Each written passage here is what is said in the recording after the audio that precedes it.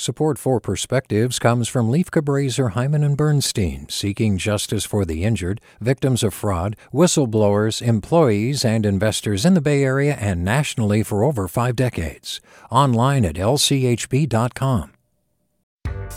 Hi there, I'm Rand Abdel-Fattah from Throughline. If you're listening to this podcast, you know that KQED produces exceptional storytelling that keeps you informed, inspired, and entertained. Their podcasts cover issues from your neighborhood to the entire country and everything in between. Support this work today. You can help us continue to bring quality podcasts to your ears. Just head to donate.kqed.org/podcast. That's donate.kqed.org/podcast. From KQED. As an HR professional, I often have conversations where managers reject candidates for lack of an indefinable quality called presence. Professional presence, executive presence, personal brand. These have become the new code words for mimicking company leadership. Do you look, speak, and match the company's self-image? A suit in a bank, a hoodie in a high-tech company, green hair in a nonprofit, even pounding the table to get your opinion across. Presence is one way that companies unintentionally discourage diversity. You may not want to wear the company sweatshirt or remove your nose ring, but a condition of employment becomes who the company wants you to be, rather than who you already are. I know an HR leader who is coaching a manager on his executive presence. He's educated and performs well, but his strong accent, unruly hair, and peculiar attire make him a challenge to promote. My take? The employee doesn't need coaching. The leadership team does. Hiring and promotion decisions are largely focused on culture fit rather than culture add. You might be inclined to hire people who went to the same school and like the same music, but those are qualities for friends.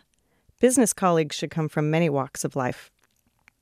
Diverse perspectives add value and promote innovation, growth, and retention. 60% of female job applicants look at leadership team diversity. This is not about lowering company standards. It's about broadening acceptance.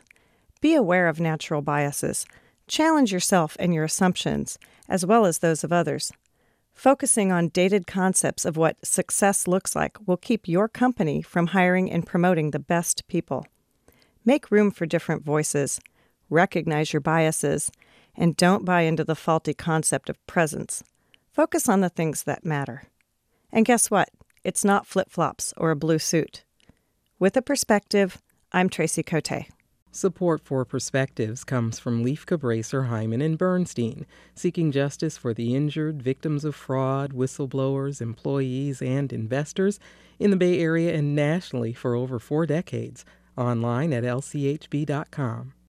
Support for Perspectives comes from Leif Cabraser, Hyman and Bernstein, seeking justice for the injured, victims of fraud, whistleblowers, employees, and investors in the Bay Area and nationally for over 5 decades.